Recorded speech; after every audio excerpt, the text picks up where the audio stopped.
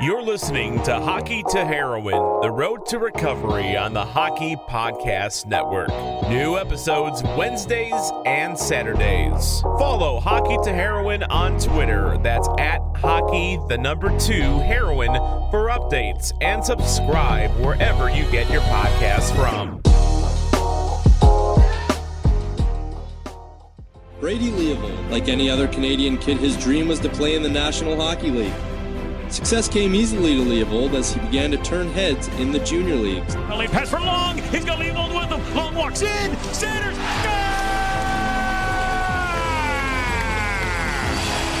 Leavold's a right-hand shot, rotates, and then sends it Long back to Leavold.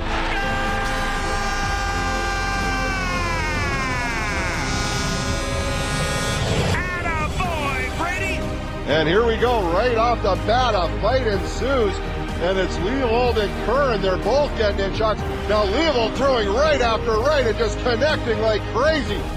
Once I met heroin, it was just, that became my new passion. What's the reason that young people who are athletes get addicted to heroin? They injure themselves and they're more likely to be prescribed an opioid. And once addicted, many are going to switch over to heroin because it's much more cost effective. And the effects that they produce in the brain are indistinguishable. When we talk about painkillers, we're essentially talking about heroin pills.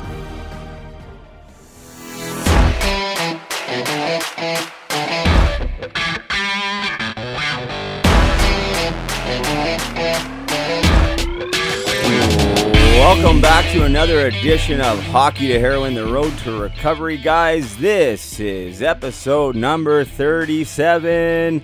13 away from number 50. Count them down, guys. That one's going to have, of course, my dad, Brian.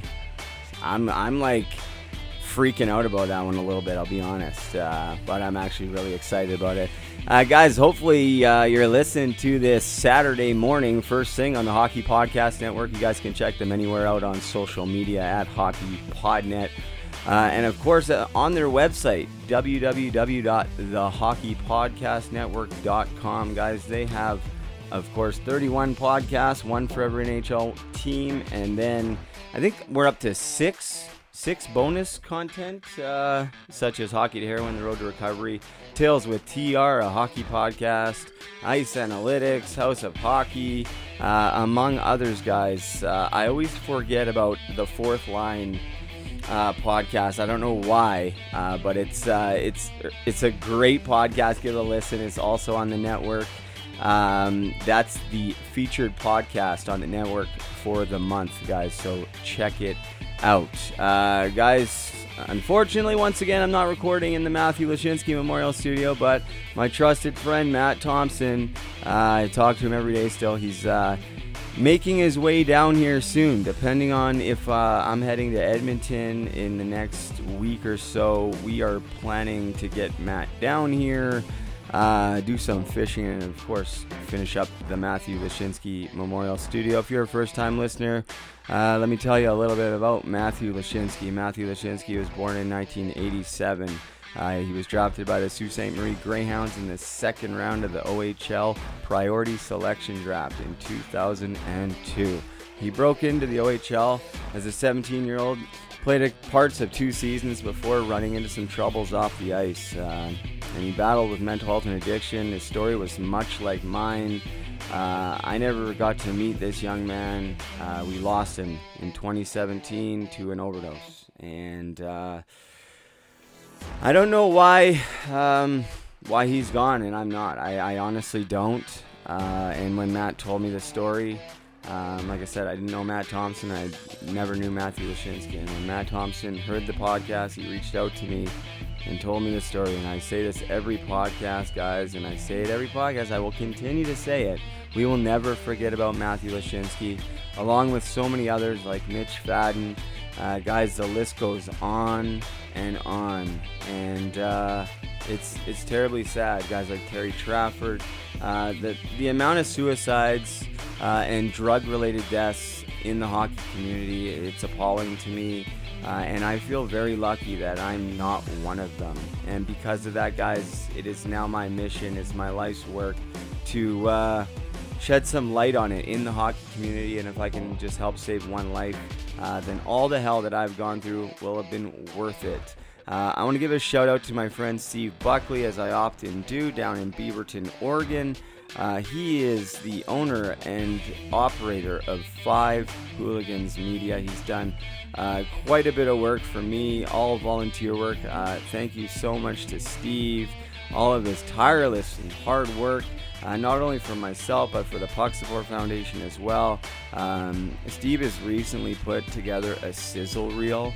It has footage of his son and myself to put forward to producers, investors, that sort of thing, as a documentary piece. We're going to get some more footage from guys like Josh Gratton to go in that sizzle reel, among others. But I mean, it's not footage for the actual film, it's just to get interest. So if you're listening and you think that this story needs to be told, it's not just my story, it is many other people's stories, guys, girls in the hockey community, players, coaches, parents as well. We want to make it happen, guys. We want to make a difference. So if you're listening and you think it's a good idea, or you think you can help and get involved, please reach out to me at Hockey to Heroin, anywhere on social media, or you can look up my friend Steve Buckley at 5 Hooligans Media. Guys, I mentioned that I'm looking at making a comeback just to senior men's hockey, playing for the Maxwell Mustangs. That is Matt Thompson's team. He's a co-owner of that team. I'm looking forward to it. My journey to my comeback has started.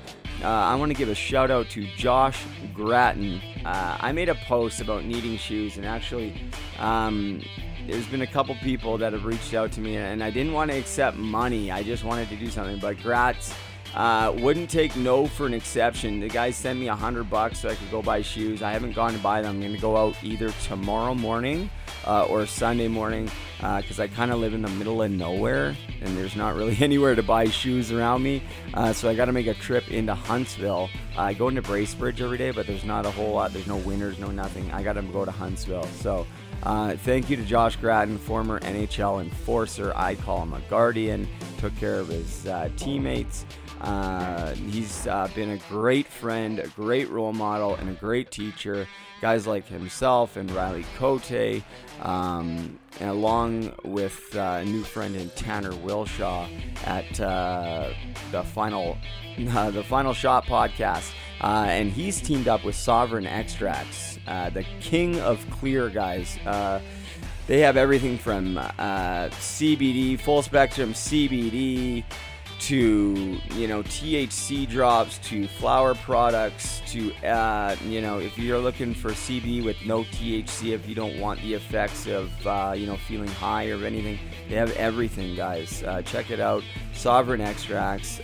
They've sent me a bunch of stuff, and I've been taking CBD now for 2 weeks. I feel incredible.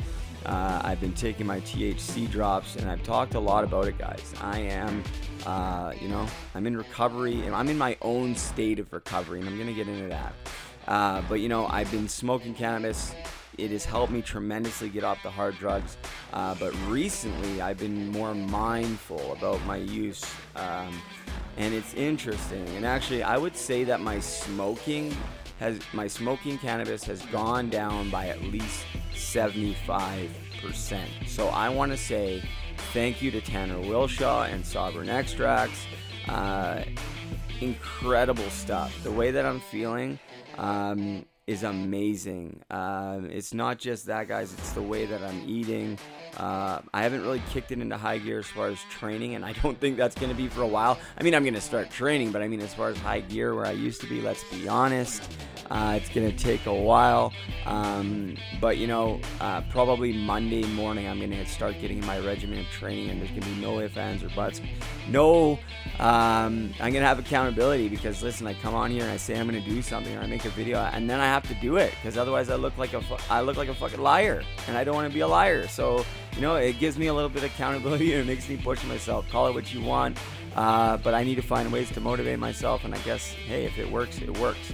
But listen, I feel great. I really want to say thanks to Tanner and guys like Josh and Riley for educating me and making me aware of all the different uses of the plant medicines, aside from just smoking, because that is all I knew. And I mean, I took a few gummies and edibles here and there just because I thought it was different and cool, and hey, look at me, I'm doing... No. It's all about respecting the process, respecting the plants, learning about it, because our bodies have a whole system for the plant, guys, like hemp and cannabis, like eating it, digesting it. It's really interesting. And if you don't know anything about it, I strongly suggest you do some research, because we've grown up in a society where, drugs are bad. And listen, yeah, drugs are bad. Drugs are horrible. But you know what? Plants like cannabis and hemp and stuff, it's a natural plant. And I'm not going to get into it too much, guys. But listen, before you knock it and before you just, we're all kind of brainwashed, and I was like that too. Listen, I put it this way. Riley Cote put it this way. Our whole lives we were told that these things are bad, like marijuana, cannabis. Our parents tell us it's bad. Our teachers tell us it's bad. The law enforcement tell us it's bad. Everyone's saying it's bad. But the fact of the matter is, when used properly, in the right sense, and with intention and mindfulness, guys, it has endless benefits. And that is what I quickly want to get in to the next thing. And this is going to bring up some controversy, and I've talked about it a little bit in microdosing mushrooms, and I had Riley Cote on twice. He was on the podcast twice to talk about this and to educate myself and the listeners a little bit more about it. And I mean, off the air, I've done a ton of research before I, decided to embark on this journey. But listen, today was my third day of microdosing. I will come on and I will say it because I haven't had a podcast since then. I want to be very careful with how I go about this because it's a delicate situation. But however, before anybody jumps, if you want to turn it off and say, oh, you're not clean, you're not doing, go ahead. If that's the way you view me, I don't want you to listen to my podcast anyways. Because listen, I've tried everything for the last 12 years. Everything. To stay clean, to be happy, to not be depressed. And I failed miserably. And here I have something that's natural with a ton of research backing it. And a lot of guys that I trust that are showing me the way. And I'll tell you too that I talked to a naturopathic doctor, as well as my psychiatrist, as well as my mental health counselors before doing all of this. So it's not like I just jumped into it. It's not like I went and picked some mushrooms, guys. I actually got a sponsorship from microdosemushrooms.com. You guys want to learn more about microdose mushrooms? If you're 19 years and older, I strongly suggest looking into it, at least getting the information so that you can make an educated decision for yourself. It may not be for everybody, but let me tell you that there is proven research by some of the most world-renowned scientists, and they're using it too. MMA fighters are microdosing before they fight. Athletes are using it before they are training and performing at like elite levels, guys. People in Silicon Valley are doing it. Now, this is not to get high, if I wanted to take 10 pills or 20 pills that I got of the microdose, could I get high? Sure, I could misuse it, but I don't even want to misuse it. That's the whole thing. Is like, I'm only 3 days in, guys, and I want to get into the episode, but I'm only 3 days in, and I want to share this with you guys. Since starting this, I have become more mindful. This morning I went out, I did some meditation and some breath work. Today I did journaling, I wrote. Man, I feel great, and I just feel everything's just a little bit lighter, a little bit brighter. I'm a little bit happier. It's sort of like a natural antidepressant. There's no hallucinations. You don't feel high. You sort of don't even notice it.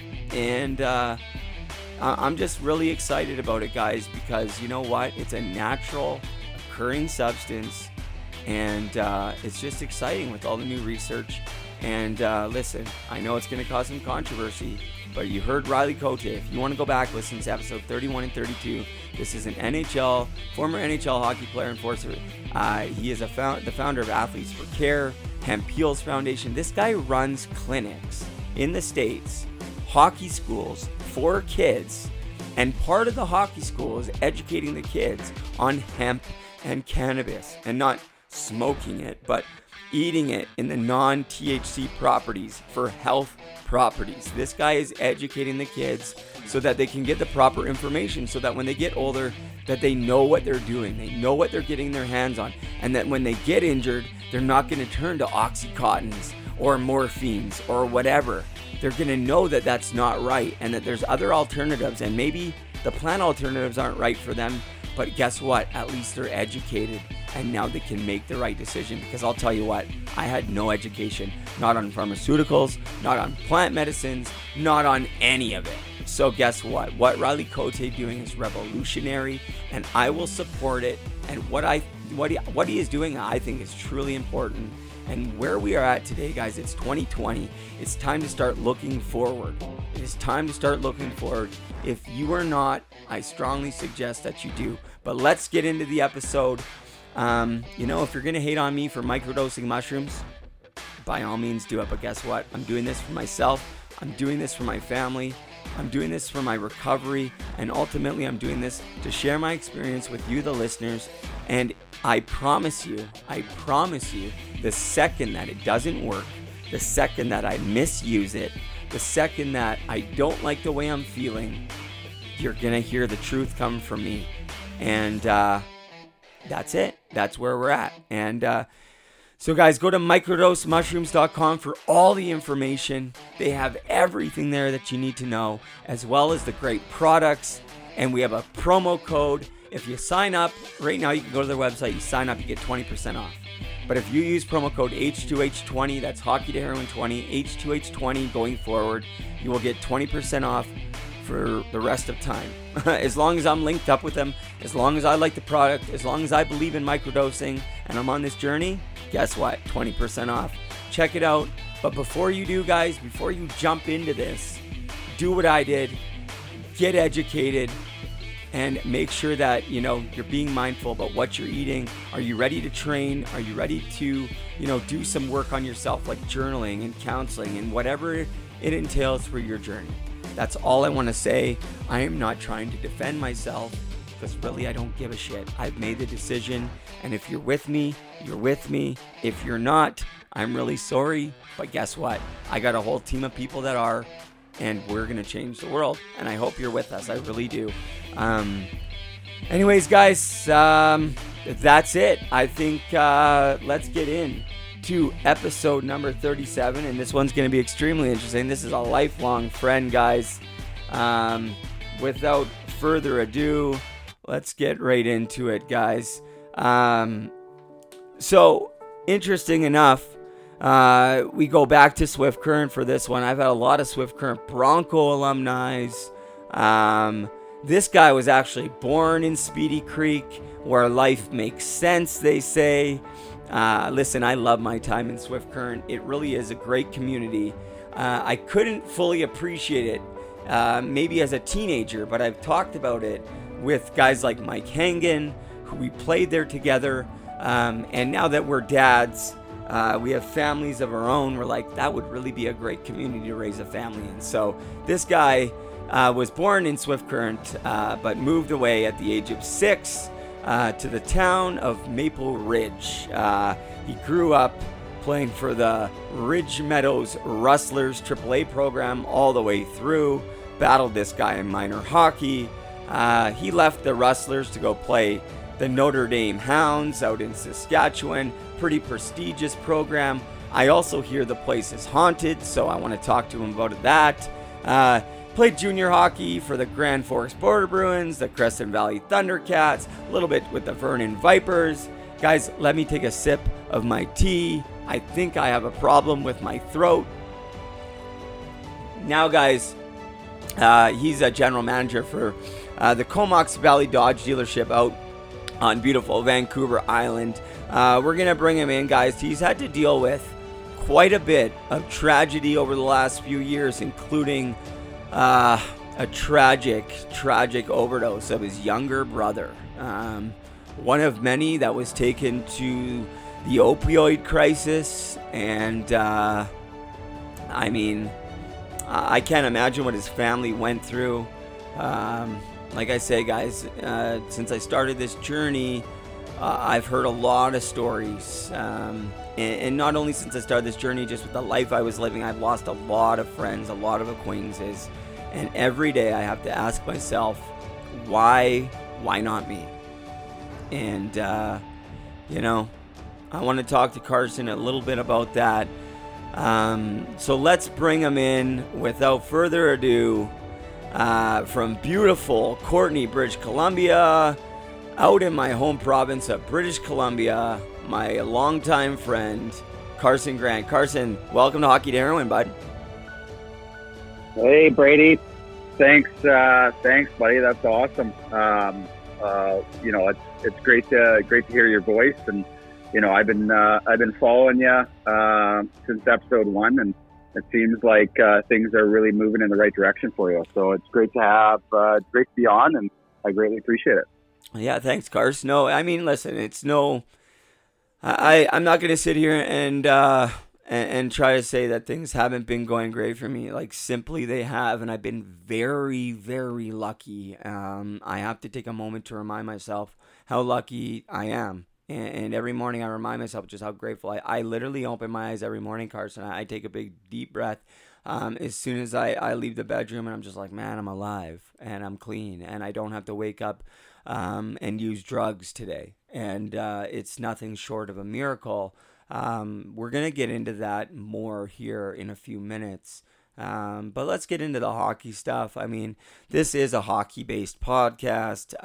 I don't talk too much about. I mean, I do talk about hockey, but I mean, listen, that's where it all started for the both of us. And hockey, I talk a lot about some of the negative things, but let's not kid ourselves. Hockey has provided us both and millions of people, if not hundreds of thousands of the lucky people that have gotten to play it over the years, with so many tremendous life-building skills. But let's get into your experience. Walk us through your first experience of hockey and your very first memory of maybe lacing up the skates and getting a stick in your hand.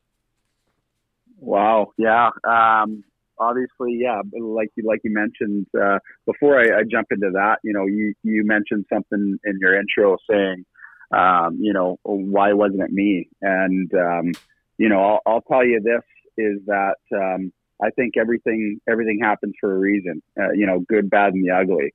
And, there's a reason why it wasn't you. And I think that what you're doing right now is extremely powerful. And, if you can help one person, that's key with your life experiences or mistakes. And we all have them. So, I just wanted to say that and clear that up right off the get-go.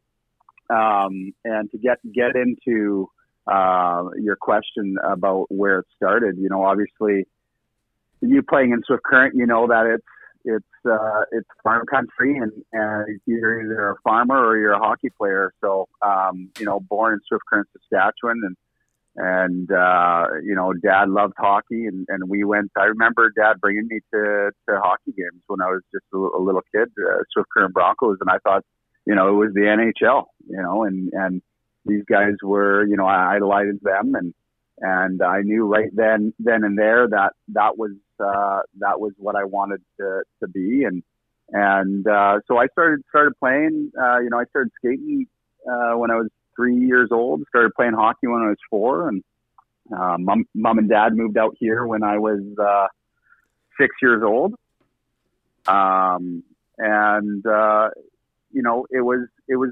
It was great. It was just kind of second nature. It was just something that I fell in love with, like many Canadians do, and same with yourself. And as soon as you put on those skates and you get with the guys, they couldn't keep me off the ice, and that's kind of when it started off, and at a very young age, and it progressed right through to my teenage years, which we can get into in a little bit here.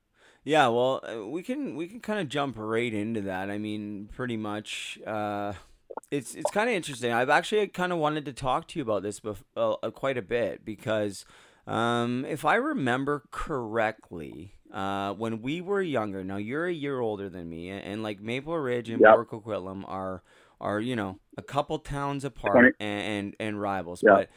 But if I remember correctly, Carson, you were one of, if not the best. I mean, like when you're 10, 11, 12, 9, 10, 11, you're one of the best around at that age. And I mean, even going into Pee Wee and Bantam, still very skilled.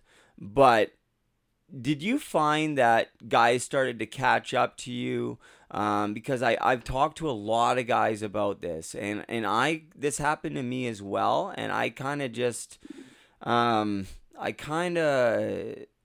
don't know, I just kind of stuck with it, I guess. But I got very discouraged about the time I was, I would say, 12 to 13, because and I'll be honest, this is hilarious, and I don't know if you can relate to this, because I hit puberty at a very young age, or not a very young age. Not a very young age. It was sort of in the latter stage. So Pee Wee Bantam, you're starting to get a little more physical, a little more hit. Guys get big. You start to get man children in the dressing room, hairy armpits, the whole things.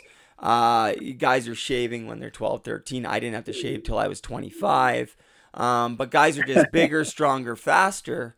And there's sort of that time period where, man, I almost wanted to quit hockey because I was like, you know what, I'm not really the best anymore. Everybody's kind of caught up. Did you go through that at all? Because I remember, if I remember correctly, you were like lights out when you're like 10 years old. Yeah. Well, I appreciate that, but I don't think, I didn't see myself as that. I was a little bit of a perfectionist, so I was always working on my game and working on my, I knew that I was a smaller player, same as yourself. And I knew that I needed to be faster. I needed to be more skilled, to make a difference. And, I worked hard at it, but yeah, you know what? You're right. I got a lot of attention at a young age, 9, 10, 11 to probably about 13 or 14. It took a toll on me, mentally,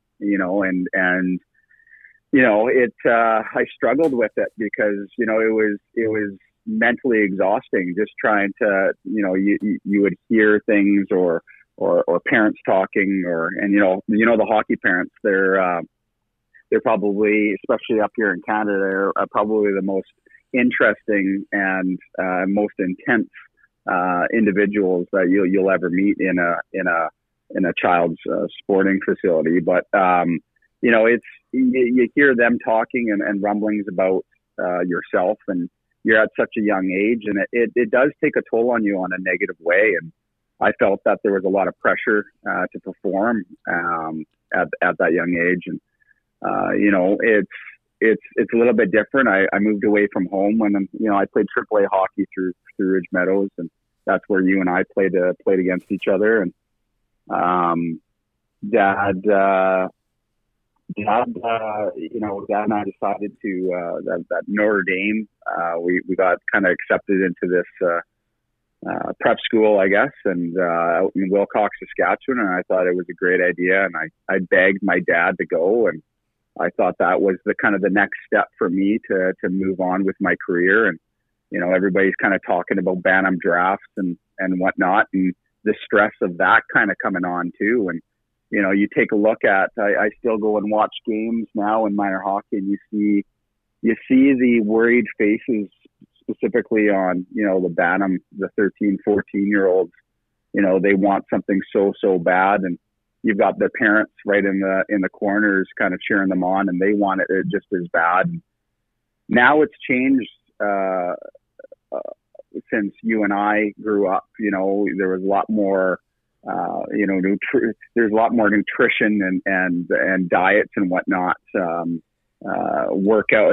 workouts and whatnot. We didn't really have that back then. It was kind of just hit the ice and play, which was great. So I thought that was the best route for me to get away, and it was definitely interesting, leaving home at 14 and staying in a dorm in the middle of nowhere at 40 below weather in Wilcox, Saskatchewan. But like I mentioned earlier in the podcast here, is that everything happens for a reason, and I'm extremely grateful for everything that has happened to me in my life, and I feel that that's what makes you. Yeah, and Cars, that's a great point. I want to get back. Well, I mean, we could talk about it a little bit right now with the Wilcox, because listen, I've had guys I played with, played against, and talked to that have gone through that program, and guys have told me that it's haunted. Is this just a myth? Did you see any ghosts in Notre Dame? Oh, well, you know what? It's I've heard all the stories, right? And obviously being there as a grade 9 student, you're the youngest student in the school. It goes from grade 9 to grade 12, and it's they try to spook you, they try to scare you a little bit, but I never was really one to kind of buy into that stuff. I never experienced anything like that, but they try to kind of throw you off your game, and I think it's more of an excitement thing for the individuals that are stuck there on campus, because to be honest with you, I'm not sure if you've been to Wilcox, but there's you can hit a golf ball from one side of the town to the other, so there's not much to do but to get into trouble or to get into other people's minds. So that's a good point. And yeah, it would, I guess, when you're senior, if you're a senior there or whatever, a couple years there, you're just messing with it. That'd be like the rookie initiation. I never thought of that. That'd be kind of funny. But those guys kind of had it, the idea long before, because now, I mean, listen, I've been removed from the hockey world as a whole, from the minor hockey, from the junior, from the pro, for years now. And so, even this hockey 1, 2, 3, 4 is fairly new to me, and that's how old, like how long I haven't been around for, really. And it's a lot has changed with these kids, and the way, like you said, with the way that nutrition is handled, and it just seems, you're right, there's so much pressure there. But like, yeah, all these prep schools, I'm not sure if they're doing it the right ways, because I don't know enough about it, but it seems like they have the right idea. But again, I'm not sure all this stress and pressure is the right way. And Cars, I want to ask you something, because you weren't drafted in the Western Hockey League. I wasn't drafted into the Western Hockey League. And I mean, like you said, you just said you go to rinks and you watch Bantam players and you could see the concern looks on the I know. We were those players too. Yeah. And our parents were those parents too. And I think you can't help but want, like, now that I'm a parent, you're a parent, you can't help but want your kids to succeed, and that world is so cutthroat. But I mean, I really think everybody, and people have been saying this for years, but like, people really need to start paying attention and listen. Like, let's all take a step back and realize that these are kids and this is a game. You know what I mean? Well, I think that's the biggest thing too, right? And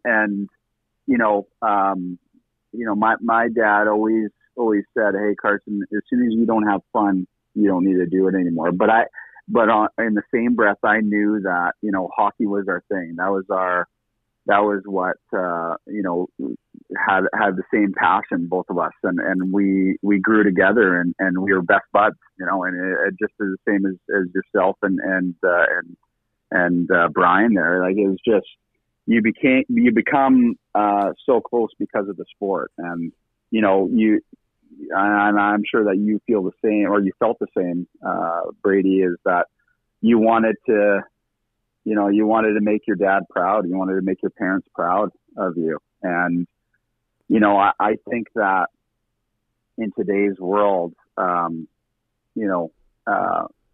parents, they really have to kind of open up their eyes, and it's changed my way of how I raise my children, and making sure that they're having fun.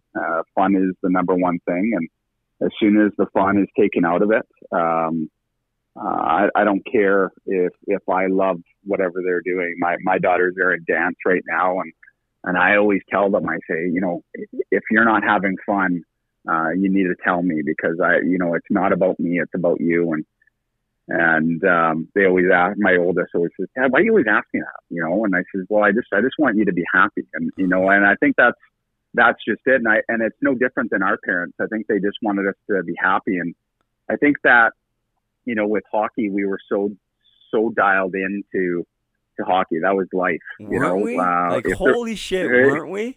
Isn't it crazy how dialed in you were as a kid? Like, I can imagine, I didn't know you that well as a kid, but I can imagine you're the same. Like, I can imagine it's the same. Like, that was my entire existence. You? Like... Yeah, absolutely. And even in the summertime, right? Like, you'd go down and have the same crew, same hockey guys, and you'd go and find a tennis court and play roller hockey till nighttime, and then wake up and do it all over again. So, and I think sports are great. I think that sometimes parents can take it a little bit too far, especially today. And to touch on, the academies nowadays, things have changed. Things have changed so drastically, and it's a little scary, because parents and their children, they're putting all the chips in the pot, and they're taking out loans to jump into these academies. And I'm not sure if you know this, but I at a young age, I was mid-20s, and I was asked from a friend of mine, actually a mutual friend of ours, Bobby Vermette. He kind of linked me up with someone and I became a amateur scout for the Victoria Royals. Okay. I saw it all the time, is that, and I used to tell these parents, I said, you don't need to go to these academies. If your kid's good enough, scouts will find them, and then that's the truth. But, and then I'm sure that there's going to be some academies out there that are going to be like, why in the hell are you guys, why in the hell, Brady, do you have this guy talking? But that's the truth. It's still a business, right? I tend to agree with you. And you look at guys like Pavel Datsyuk and Henrik Zetterberg, like the Detroit Red Wings found those guys in Timbuk fucking too. And look at those guys. Like, listen, if you are good enough to play in the Western Hockey League even, and especially the NHL, you'll get found. However, what I will say is that if you can bring the best players together at any age group and you put them on the ice, then those players are going to lift the level of each other up and possibly make them better. And if you 100%. So it's kind of, but at the same time, I see where you're coming from, because that to me can't possibly be what's going on, because there's so many academies. So what it is about, it seems to be about the money. So, and I don't want to sit here and knock all the academies, because I'm sure there's a lot of great programs that are fully invested in their players. And that is, at the end of the day, they need to make sure they're breaking even at least, probably hoping 100%. to turn a profit. However, I'm sure a lot of most of them have their players' best interests at heart, or at least I would want to believe that. But at the same time, you're a businessman. And and you've seen it in the business world, and it is common sense that everybody needs to pay their bills and everybody needs to make a living. And, I know a lot of people, and I hate to say this, but I know a lot of people in the hockey world, coaches that run hockey schools that are very subpar, that charge a lot of money. A lot Absolutely. of money. Whereas I'm the type of person right now, if anyone listening, if you're anywhere near Ontario, if you get the ice, I'll coach for free. Let's do it. Like, and that's, I'm not saying that's I just want to get on the ice, but I'm not saying that I'll do that forever. Because again, I need to pay my bills too, but coaching is never going to be my thing, probably that way.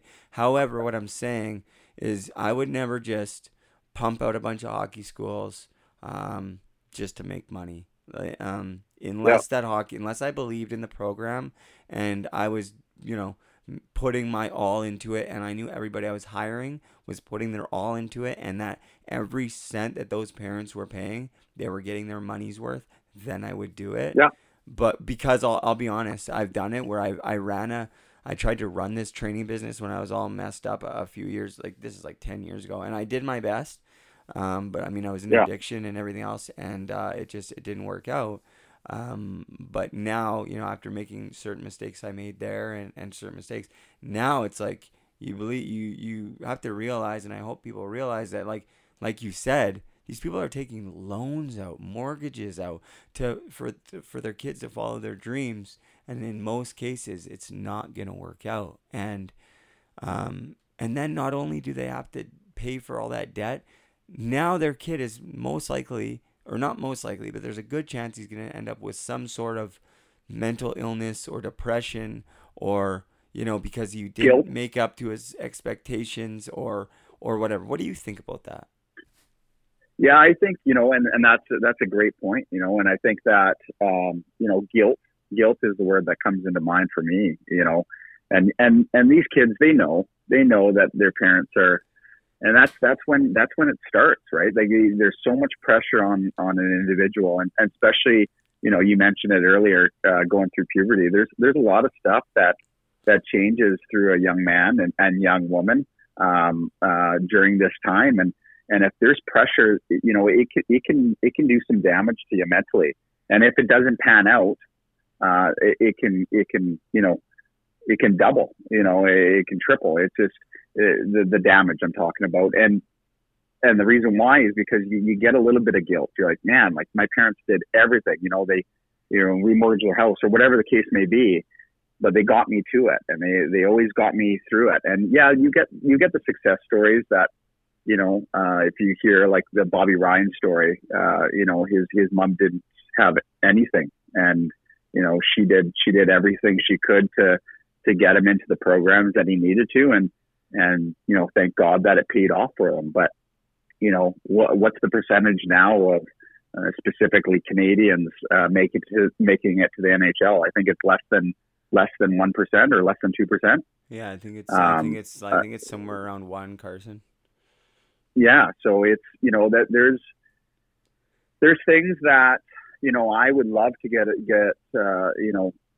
in touch with Hockey Canada or the minor hockey associations, just to, start working on, hockey is great, and that's the fun part of it. And especially at a young age, you love to hang out with your buddies and go out on the ice and play your shinny and hang out. But, I think that just like dryland training, you should have some coaching as well, some life coaching within the Minor Hockey Association, and understanding, hey, this is how life is.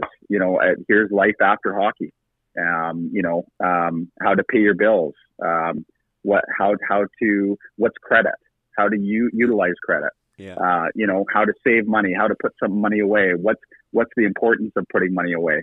These are the important things in life that I think that not only adults or coaches or associations don't get, but I think the parents need to open up their eyes a little bit as well, to realize, hey, the chances of my child making it.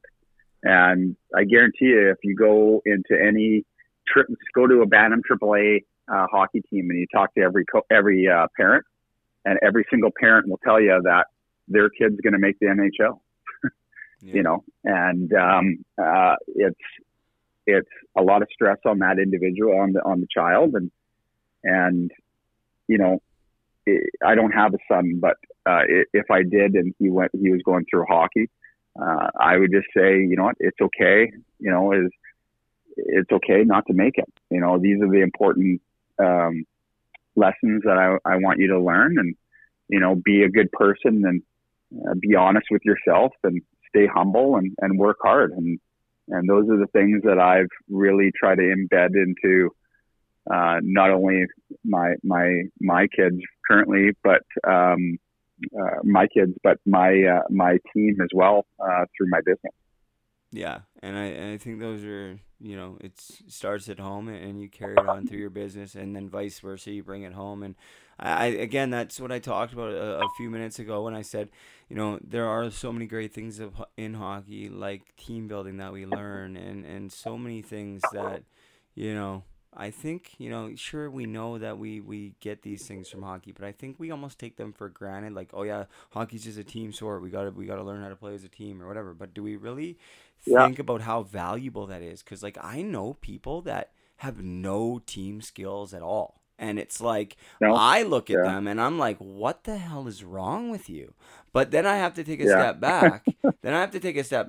And then they could look at me with so many of the other things that I don't know how to do and be like, what the hell is wrong with you, right? So you have to be careful when I do that. However, I'm just saying that I can appreciate that I got the opportunity to play hockey so that I was able to acquire that skill. But you're right. There are so many things, just little minute things that could just, just a little fix here, a little tweak here, just to teach them a little bit more and to implement them a little bit more to prepare them for, hey, this is what life is going to really be like. It's great if the whole story works out, but here's a plan B. You know what I mean? And it's always good to have a plan B. Sorry, Cars, go ahead. In the same breath too, it's not all negative. There's a lot of positive. That's just kind of the one part that I struggled with, and I see a lot of kids struggle with nowadays. But hockey is the friends that you gain through it, and the competitive edge, the creativity, all these things that you don't necessarily know that you're learning at the time, but later on down the road as you move forward through life, you realize like, wow, okay, well, I can use that, and you learn a lot. You learn a lot from individuals.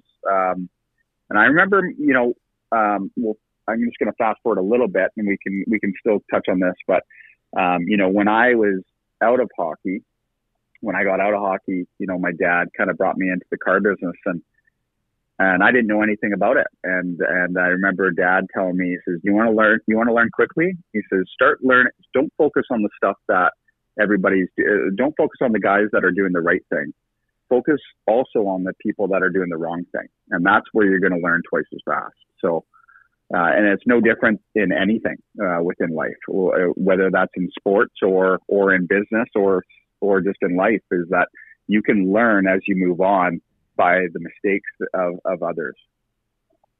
Yeah, that's that's a really valid point. I mean, it's kind of, in a sense, common sense, but I've never looked at it that way. It's a very, shout outs to your dad looking down. Like that's a very, I want to get to that, but I like that. I'll probably never forget that. I really like that. But yeah, I'm going to quickly jump back. So, going through junior, junior's a grind. Yeah. Junior's a grind, but you start getting some concussions. Walk us through that a little bit, and what it was like to experience concussions. Back then, what were you being told? How were you feeling? And did you have to make a decision to ultimately stop playing? And then where did you go? I know we know that you're in the car business and it worked out, but let's talk a little bit about the process of getting there, if you don't mind. Absolutely. Yeah. Actually, your dad's going to come into this story, and I'll chat about that here shortly. But after Notre Dame, it kind of came back. I played half a season midget AAA with Ridge Meadows, and then got picked up and went away from home and signed my first junior deal with the Grand Forks Border Bruins in the Kootenay League. And I thought it was the coolest thing. And I imagine that every junior, every player that's going into junior, you want the gear, and you want to wear the half shield. You don't want to wear the mask anymore. And I thought that was the coolest thing ever. And I was like, oh, and I remember, I think I was 17 years old, and take the Greyhound to Grand Forks and get picked up from the coach, and the coach drops you off at the billet place, and okay, we got practice tomorrow, and And so we went and practiced, and I remember being so nervous. I'm like, man, these guys are going to be so much better than me. Like, what am I doing here? You know, I don't want to get sent home, and this is junior B, like, and it's a good league. I like the Cootie League, and I'll get into that here in a little bit on the reason why. But so I remember going out on practice, and I was like, these guys aren't as good as I thought I was. They thought they were, and so we had a game, a couple days later, and so I get marked in there, and I see I was put on the third or fourth line, and I was like, I'm usually a skilled guy, and the line, we had a decent team at that time, and I'm like, man, I need to really play here. And I wasn't really getting the ice that I wanted to. And I was just like, okay, I better do something here before, I lose my spot and lose my opportunity. And so I ended up fighting, and I got into fighting. And I remember we were playing Summerland,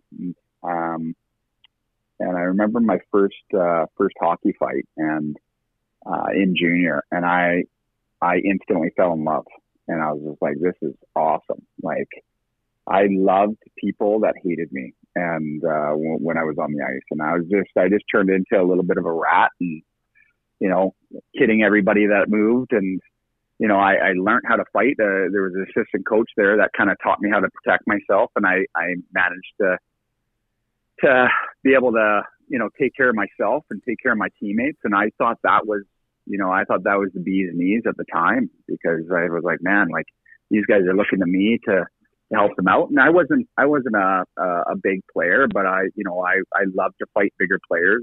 And I remember we were playing in Princeton one night, and I fought this guy. My dad came up to watch, because Princeton's not too far from Maple Ridge, so he drove up to watch, and third period comes along, and there was this big boy, and I was like, I'm gonna fight this guy. So I ended up fighting this guy, and cracked my knuckle open pretty bad. And I remember going after the game and getting stitched up my hand, and went to talk to Dad. Dad says, why did you pick that guy? I said, why? He says, I like to pick the bigger guys because I'm smaller, and if I get beat up, it's not going to look that bad, And so Dad said, okay, well, good on you. And he went back, and we jumped on the bus, and we headed back to Grand Forks. Anyways, long story short, I still have the scar on my hand.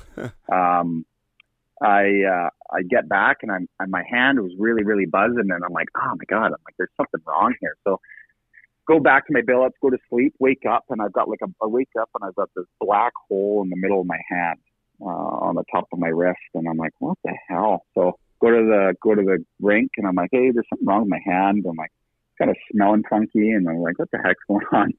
So they bring me to the hospital, and they cut me open. They went for a surgery, and here Buddy's tooth was lodged in my hand. Oh, and it was turning black. It was rotting from the inside out. And, right then it was just like, and long story long, but, as soon as I got to junior, I started fighting, and I knew that was something that I needed to do to kind of stick in the lineup, for that specific time. And I fell in love with it. And, at that time, just before that, actually, your dad actually invited me to Swift Current Broncos camp, and went there and played in the rookie game against Moose Jaw. And, it was a good experience being home and everything like that. But, to be honest with you, Brady, and kudos to you, you were such a skilled player, and there's so many other skilled players out there that, were a lot better than me. And that's the truth. And I think that was the biggest thing is realizing, hey, this isn't going to work out for me. So let's just have a good time and roll with it. I made a lot of lifelong friends and some great experiences that I'll live with, and I wouldn't change anything for the world. So I'm greatly appreciative of hockey and junior hockey because I had a blast. Nothing about junior I did not like, and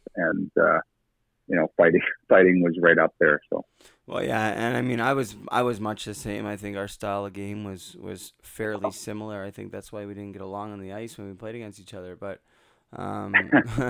but yeah. I mean, playing at any level of junior, you're playing in the top percentage of players in the country, even playing junior B, right? So, it's an elite level, and fighting for me too it just became second nature, and I like how you put it too. And it's I was the same with you. I'm not very big at fighting the bigger guys, and it was you start to feel good about finding a role and protecting your teammates, and guys are looking at you, and it's like, okay, and it makes you, and it's almost whether it's right or wrong or good or bad, it makes you feel a certain way, and in the moment, like I said, whether it's right or wrong or good or bad, you do what you do, and like yourself, I loved it too, and I have no regrets. Yeah. No regrets as far as I just wish I maybe would have trained a little bit harder, but other than that, not too much. But so let's talk about transitioning into the real world. You mentioned your dad got you into the car business. You've been working the car business for seems like ever. I remember like when you were working out in Abbotsford like years ago. I remember seeing on Facebook like when you first started. I think you were out in Abbotsford or somewhere near up there, and that seems like forever ago, and I think it was forever ago. But transition into the real world. Your dad got you a job into the car business, but I mentioned in the introduction. This whole episode is really in memory of your brother. I mean, I wanted to do it in your dad's memory too, because I know you lost your dad a few years ago to cancer, and we could talk about that. I know you guys were best friends, and that was a very tough loss for you. But on top of that, you lost your brother to just a tragic overdose, and I don't know a whole lot of details about it because it's just I don't even know how to bring it up, but I think it's important, just if you're willing to share a little bit about it, because I've been through it and you've been through it, but from your brother having watched your brother go through addiction. So how long? First off, your brother PJ. He was younger than you. If you want to talk a little bit about him, by all means. Yeah, absolutely. I've got no problem. Obviously that's part of being on here is to spread some awareness, and I'm sure that there's going to be some people that are listening that may be dealing with some of the same situations that we've dealt with our family. But my brother was 5 years younger than me. I would say that, PJ was a little bit of, I wouldn't say he's a black sheep, but he was just kind of went by his own beat of his own drum kind of thing. And he, Dad and I were so close, and Dad would try to do things with him while he was a little one. And PJ was just a little bit different. He just liked to do his own thing, and he liked things that we didn't really like. And it was, like I said, he was his own person, and that was probably one of the best traits about him. And my brother was, he had a massive heart. He always cared for people, and he wanted to help and make a difference, and always wanted to make people feel welcome and feel happy. You always crack a joke when things were a little bit awkward, or he was just one of those guys, right? And he was a boxer. He started boxing when he was 15, 16 years old, and got into competitive boxing. And he was a big boy. Like I was a little bit smaller, but PJ was at 16 years old, he was like 6'2", probably 200 pounds. Like he was a big boy. And, you know, he got into this boxing and he got a bad boxing injury. He tore his shoulder and at 17 in a tournament, and ended up getting prescribed some stuff from the doctor, pills, and you know, that's kind of the start of the end, I guess. And I would have been 22, 23 years old, kind of just getting into my career. And like I said, you know, after hockey, it was a little bit depressing. I didn't know what to do. And thank God for my dad that helped me kind of show me, you know, an opportunity. And I kind of ran with it. And thank God it turned out okay for me. But, you know, PJ was lost. And, you know, I remember, you know, when he was 18, 19 years old, 20, you know, we were pretty close and we'd go out, but he was, you know, short tempered. You know, I saw him drinking more and I didn't really think too much of it, Brady, until, you know, I think it was around the Olympics. Yeah, it was the Olympics. I think it was in 2010. That we were going down to watch a game, and we were at my parents' house, and I remember he's like, "Okay, well, you want to have a couple drinks?" So we were going down to a pub to watch a game, anyways.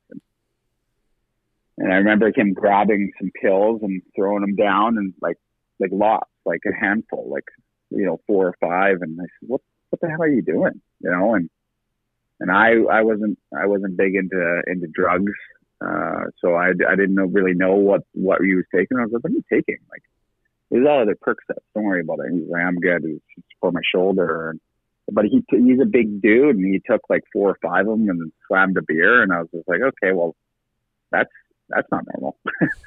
And so as it progressed, you know, it kind of got worse, and he started distancing himself from the family. And, you know, it was just kind of a spiral out of control there. And he admitted to me and my now wife, she was my girlfriend at the time, Summer, that he was doing an Oxycontin almost daily. And then it just kind of spiraled out of control there to doing heroin. And, you know, it was hard on the family. And, you know, there were some tough conversations that we've had. And we tried to get him into some rehabs and successfully did. One of the last times was he was in, I think it's called Safe Haven in Abbotsford. Yep.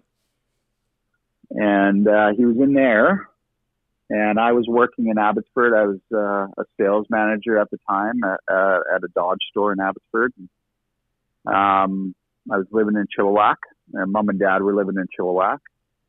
And I'd go and check up on him every day and say, "How you doing?" "Yeah, great." "No, I'm doing good and feeling good." And I'm like, "Okay, great." And he says, "What do I do after this?" And I said, "Buddy," I said, "don't worry about after." I says, we're gonna get you through this thing, and, you know, whether I need to get whether I'm going to bring you on or we find something for you. And I remember talking with him, and he was so upset with himself because of disappointment. He was so scared of disappointing his parents and disappointing me and my sisters. And he's just like, I feel like such a failure. And I said, "Buddy, you know, it is what it is. Like, we just have to deal with it." And, you know, looking back at it now, Brady, I just didn't, I wasn't educated enough to handle that situation. You know, I never thought that it would end up the way that it did. I would give up a lot right now just to go back to that time so we could spend more time with him and try to work on his recovery and get him back on his feet. But so anyways, fast forward couple weeks, and he got kicked out for having drugs on him within the facility, which is blows my mind just to hear that. Is like, you'd think that you'd have a little bit more security with that situation, considering that you're a drug rehab, and nothing against them whatsoever. It's just, it's the individuals that are in it, and they, everybody has a decision to make in their life, and he decided to make the wrong one. Anyways, they kicked him out, and I tried to help him as best as I could, and so did my parents. And I know that my parents and my siblings and myself, we took it pretty hard because we didn't know how to help him, because we weren't sure was he going to steal from us. And there was a lot of times I was living in Chilliwack, and this is after he gets kicked out, and it's sorry, it's tough to talk about here a little bit. Take your time, buddy. Take your time. You wish you could do more, and selfishly, I had 2 daughters and a wife, and I knew that I couldn't trust to bring them home. And he was the type of guy that he said, I'm good. I'll figure it out. And you're thinking that he's okay. And then all of a sudden he'd call you and say, hey man, it'd be raining out, and I'd try to go down to Chilliwack and try and find him and bring him home, give him a shower and give him a hotel for the night and send him on his way. But he was living a horrible life for a couple of years there. And then, sorry.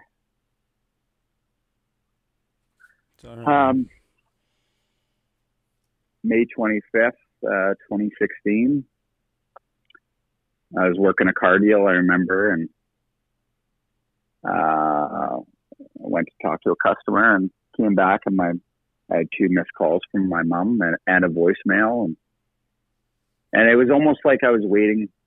We were waiting for the call, and I kind of knew right away without calling, what kind of happened, and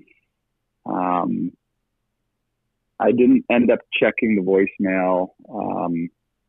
I texted my mom and said, hey, what's going on? You should come to our place. And so I did. I jumped in my truck, and with the auto group that I was with, that I'm still with, they've got a really good support system. And I called an individual that was kind of connected with the group, and I said, hey, this is a situation.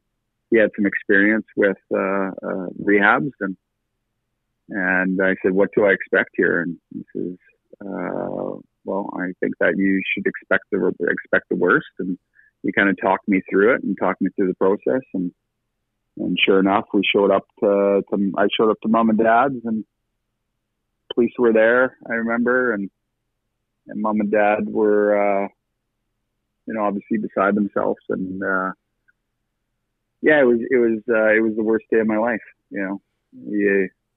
There's so many things that you wish you could do or say, and I think about him every single day. And he would have turned 29 in 2 days here on Sunday. So.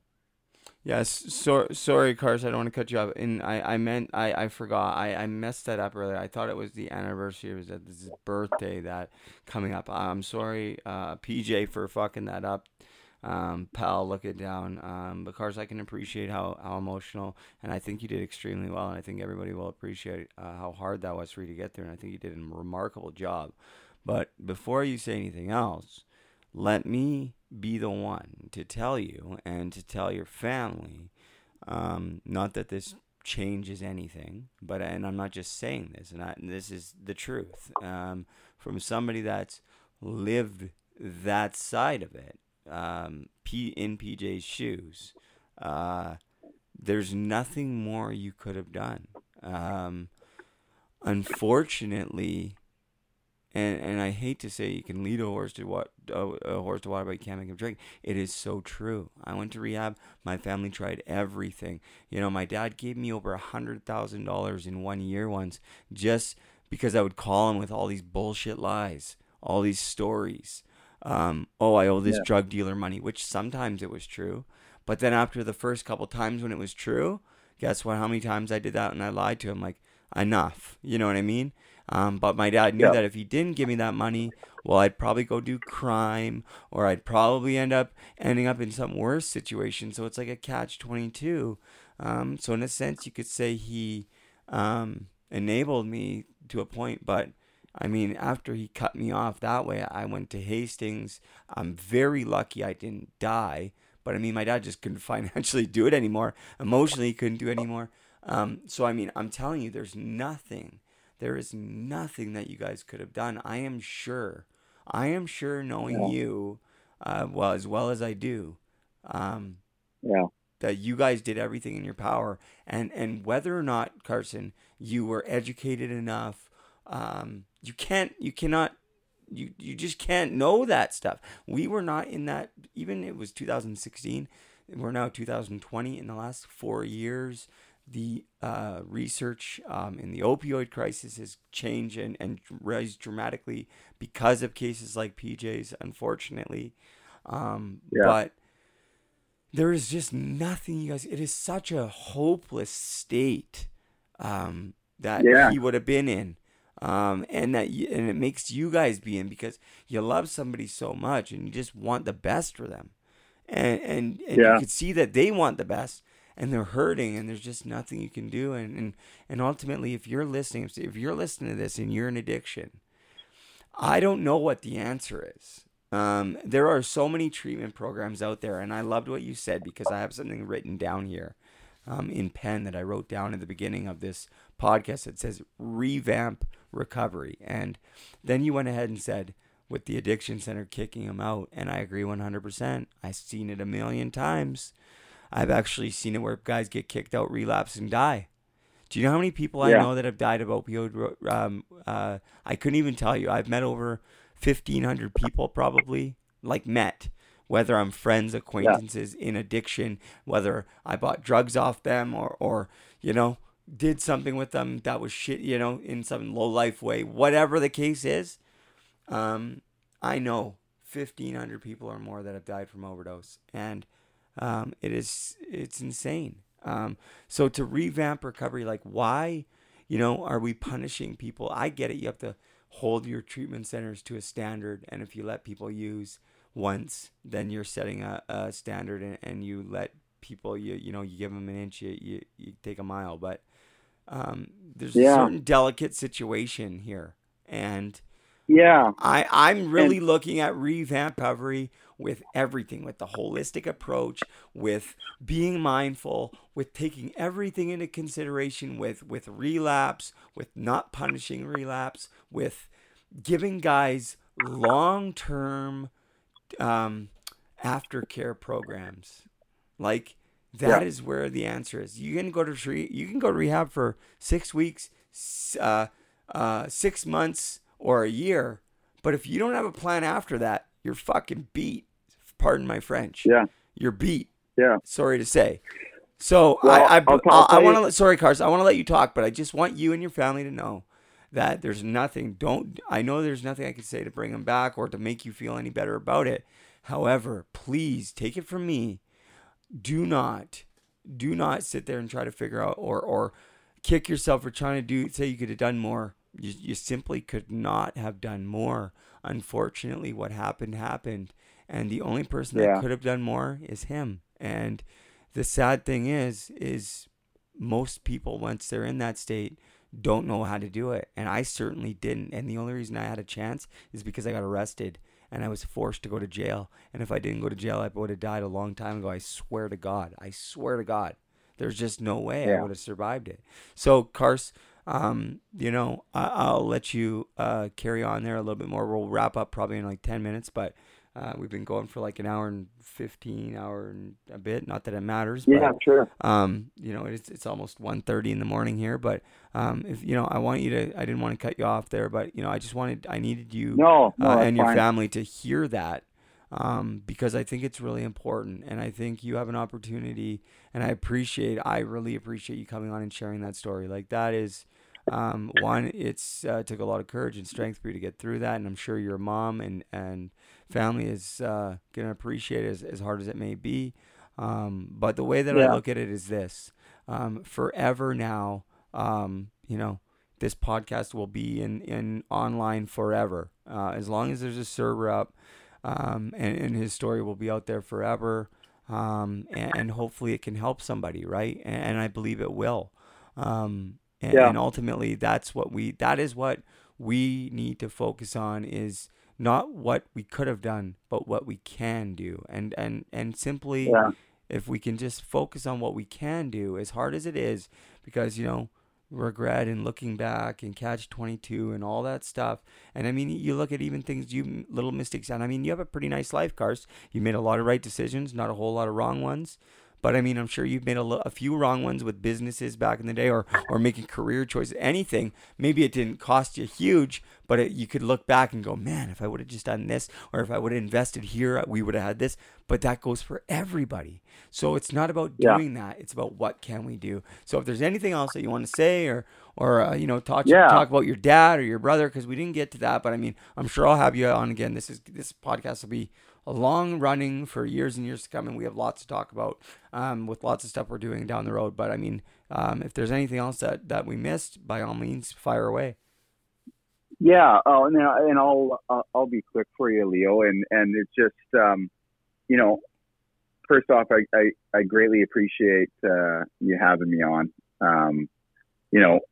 At the end of the day, as the reason why you've got this podcast is to make a difference and in a positive way, and that's been one of my goals since I was since PJ passed, is I want to make a difference, and not only in addiction, and there's holes in everything. There's holes in rehab, and there's holes in there's holes in business, there's holes in life, there's holes in your personal life. There's always going to be issues. There's always going to be obstacles, but if there's someone that's struggling with addiction, or if you've got someone that struggles with addiction, I think, you hit the nail on the head when you said, it's up to them. And I always tell, my salespeople and the people that are around me that, there's always going to be problems. And if you look yourself in the mirror, there's your problem and there's your solution. And I think that we all have choices to make in life, and sometimes we make the wrong choices. Hopefully we learn from them, and sometimes we make the right choices.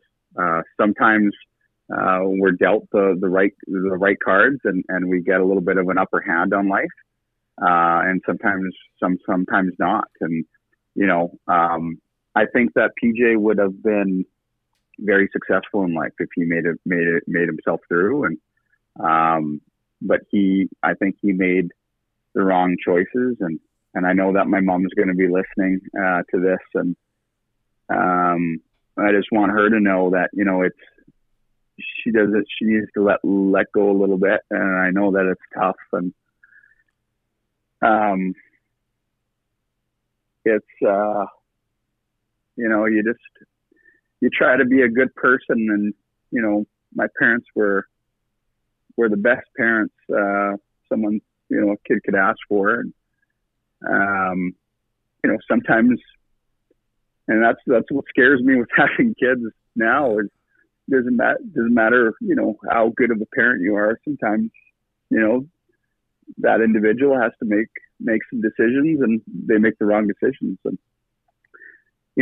after PJ's passing, we're unfortunately I know that my mother-in-law and my dad were diagnosed with cancer within 3 months of PJ's passing. So it was everything was kind of rocking in the Grant household up to that point, and the cards kind of came down on us, and we just it made me realize, it kind of changed my thought pattern on life, is that, you know, and like I said at the beginning, is everything happens for a reason, and it's up to us how we react, and we're the problem and we are the solution to our lives and the people within it. And you know, unfortunately, we lost Dad, who was my best friend.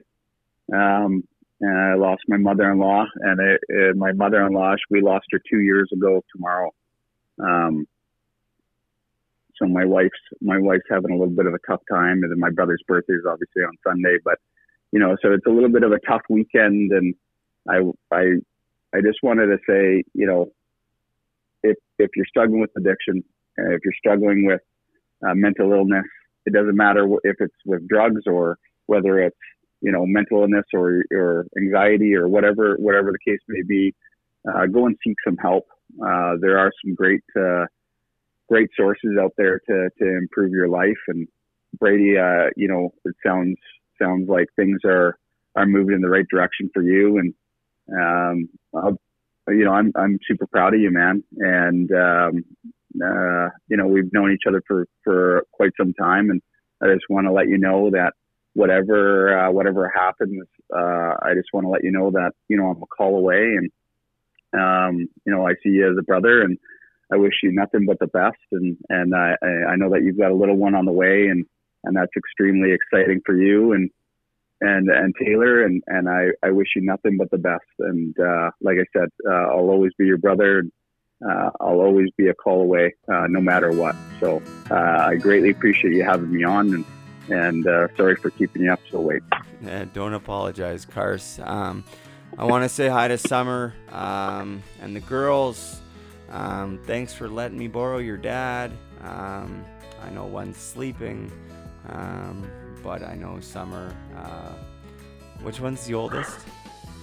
Madison, yeah. Charlie's the little one? Yeah. That's right. Okay, Maddie and Charlie. So, shout outs to the girls and Summer. Carson, keep doing what you're doing. Anybody on Vancouver Island, go see Carson at Comox Valley Dodge. It's in Courtney, yeah? Yep, you bet. And yeah, you and Summer keep doing what you guys are doing. You guys do a lot of great work in the community.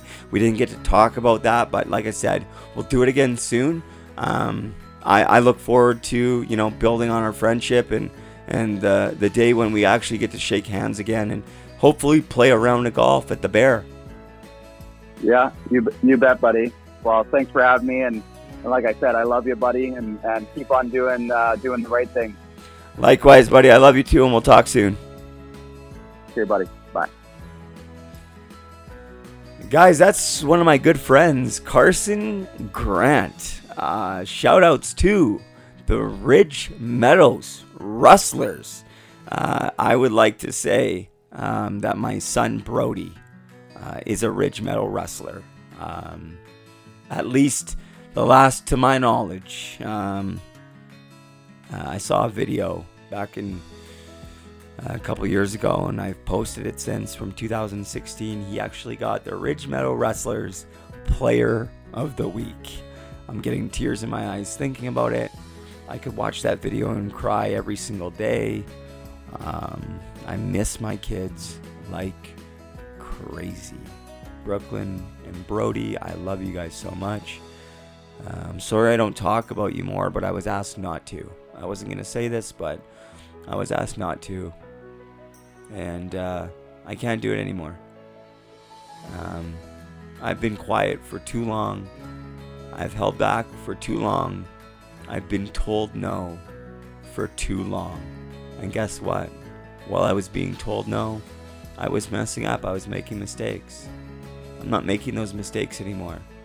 So why am I not seeing my kids? Why can I not build a relationship with the two people that I love more than anything in the whole entire world, along with the other beautiful kids that are in my life?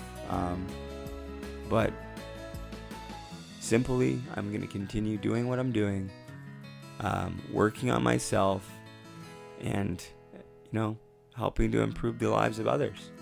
I cannot wait till the day I hold you guys in my arms again. Brooklyn and Brody, I love you guys so much. Guys, thank you so much for listening. Thank you so much for the support. Guys, you know that this episode was proudly brought to you by Team Issued Limited. Team Issued is connecting all walks of life. Team Issued does this by recreating that special feeling of being part of something bigger, a community for all, striving towards the same goal. Guys, head over to teamissued.ca, use promo code TOEDRAG15 to get 15% off your total purchase. Guys, they got snapback hats, hoodies, quarter zips, golf shirts, yoga pants, kids clothes. They also have a second brand, Ish, short for Team Issued. Check it out, guys. teamissued.ca, anywhere on social media at Team Issued. Guys, I hope you enjoyed that one. Carson Grant, thank you once again. Like he said, guys, if you're struggling, reach out to somebody, please. You can always reach out to me, but if it's not to me, please reach out to somebody. There is help. There are people who care. I am one of them, and I know there's so many others that care as well. Guys, I make a choice right now and every day to be happy, to enjoy the little things, and to be grateful. And I always choose to have a great day, and I hope you do the same. So remember, have a great day if you so choose.